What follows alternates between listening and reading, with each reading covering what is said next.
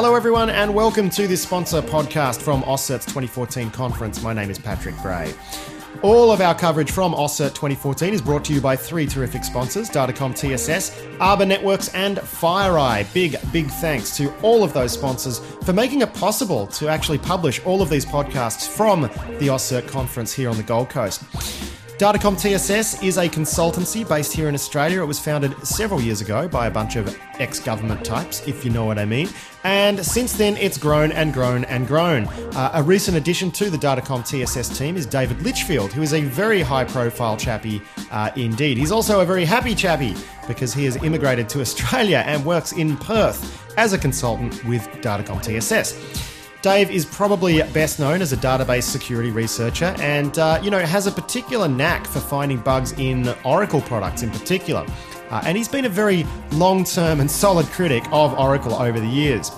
But he hasn't just targeted them, to be fair. If you remember the Slammer worm, well, Dave found the bug in Microsoft SQL that worm used to propagate. Now, given Dave was dropping database O'Day at Black Hat as far back as 2002, I thought it would make sense to get him on the line and ask him how he thinks Oracle is doing, given it's been, more than 10 years since he's been giving them a hard time and been a constant pain in their ass. Here's what he had to say. So they've definitely improved upon where they were 10 years ago. I have to, give them credit for that. They still have a long way to go, unfortunately, though. One of the things I've been working on recently is they just released a new product within the database server. It's the Oracle Data Redaction Services, basically. So when someone selects from a table, they try to get data from a table, you can redact that, column information. So let's say there's a credit card information, only redacted information, which had like a list of stars or whatever you want to choose. So that's obviously a new security feature that goes into, it's in Oracle 12c, and they've backported it to 11g release 2. And one would think that it would be secure. It would not be trivial to bypass, but unfortunately it is. There's several ways of bypassing Oracle Data Redaction Services, which suggests a number of things to me. One, they didn't do a threat assessment before they developed the product to work out where they would be vulnerable. And two, they didn't do a pen test on the product once it was ready to ship. Because, as I said, it took me very little time to work out several ways of bypassing the data redaction. What's the actual purpose of doing this redaction in the first place? It's so sensitive information, PII, can be hidden, from... If you have a customer table that lists, obviously, usernames, passwords, credit card information, stuff that would be considered like personally identifiable information, then the database administrator can choose to redact that. So if someone does a select star, it selects everything from the customer table, the PII is actually hidden from view. So is this like a per-user sort of redaction, or... Because, obviously some people are going to need to access that PII. Exactly. It's on a per-user, it can be done on a per-user basis or per-role basis and so on. But essentially, if you have the requisite level of permissions, redaction doesn't apply to you.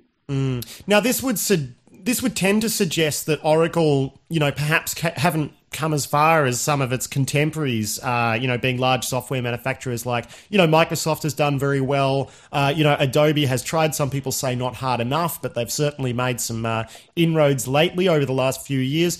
Do you think Oracle is behind? Because that seems to be the perception. They're definitely lagging behind. To be honest, they should really just bite the bullet and adopt Microsoft processes in terms of things like the security development lifecycle. Microsoft have really nailed it down. They've got, great processes, great tools, and had some great ideas in this area. And really, Oracle should just adopt their ideas. And let's face it, Microsoft have been very open about how to do this, security development life cycles and so on. It's very well documented. It's out there in the public domain. Oracle tend not to discuss that kind of thing, or they talk about it in general terms. They don't have, as far as I'm aware, their full process. It would be great to see a published book like Microsoft do.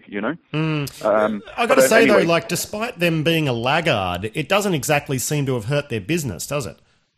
Well, that's the thing. They actually do make a great database, product. So let's face it, the vast majority of customers out there are looking for that. They're not looking, security is, if it's on a checklist at all, it's very low down in the scheme of things, which is a shame considering, databases are, one of the most crucial components of any kind of application. It's where the crown jewels go, essentially, the digital crown jewels.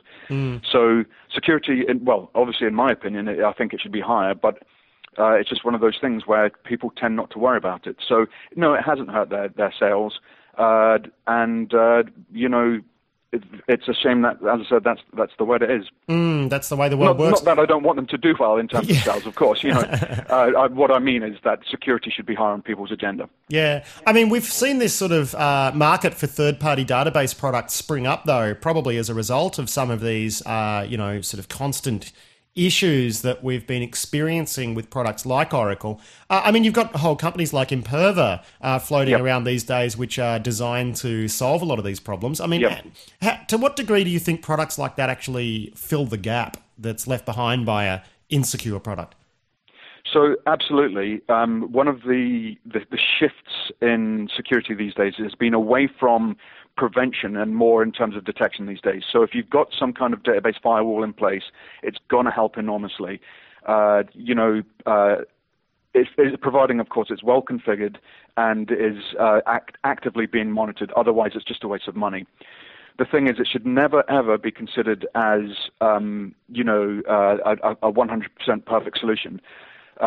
Any kind of monitoring system like that can be bypassed, provided the attacker is clever about it. So it's just one of those caveats that people need to be aware of. That obviously, first step is secure the database as best as you can. Second thing is put in place monitoring activity, whether it be a database firewall such as Imperva's or even Oracle's product. They've got a database firewall. Whoever's product you happen to choose, as long as it's being well configured and monitored correctly, you're going to solve 99.9% of the problem. Now, on the other end, you've had a long time interest in database forensics. I believe you even created the Verity tool, which you then sold off. Is this a field that you're still interested in and still doing active development in? Absolutely. I recently spoke at WACON in Perth, Australia, about the work I was doing in database forensics, and demonstrated a live hack against an Oracle database server, and then showed how the tools could be used to discover that attack in an expedited fashion.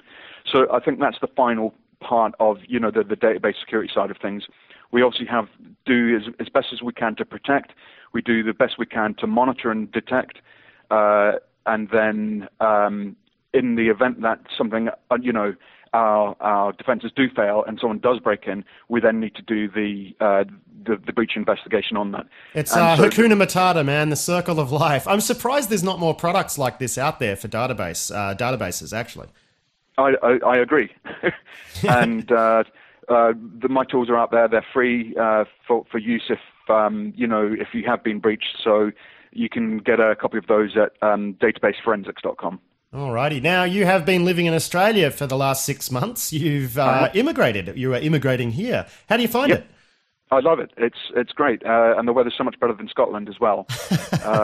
We get about a 2-week summer in Scotland where we might get some sunshine, but the rest of the time it's just constant drizzle. So it's actually nice to see this big golden ball in the sun, of the sun in the sky, Exactly. All right, well, Dave Litchfield, thank you very much for joining us to have a bit of a chat about the general state of affairs in database security, mate. Thank you for your time. Great. Thanks, Pat. Bye-bye.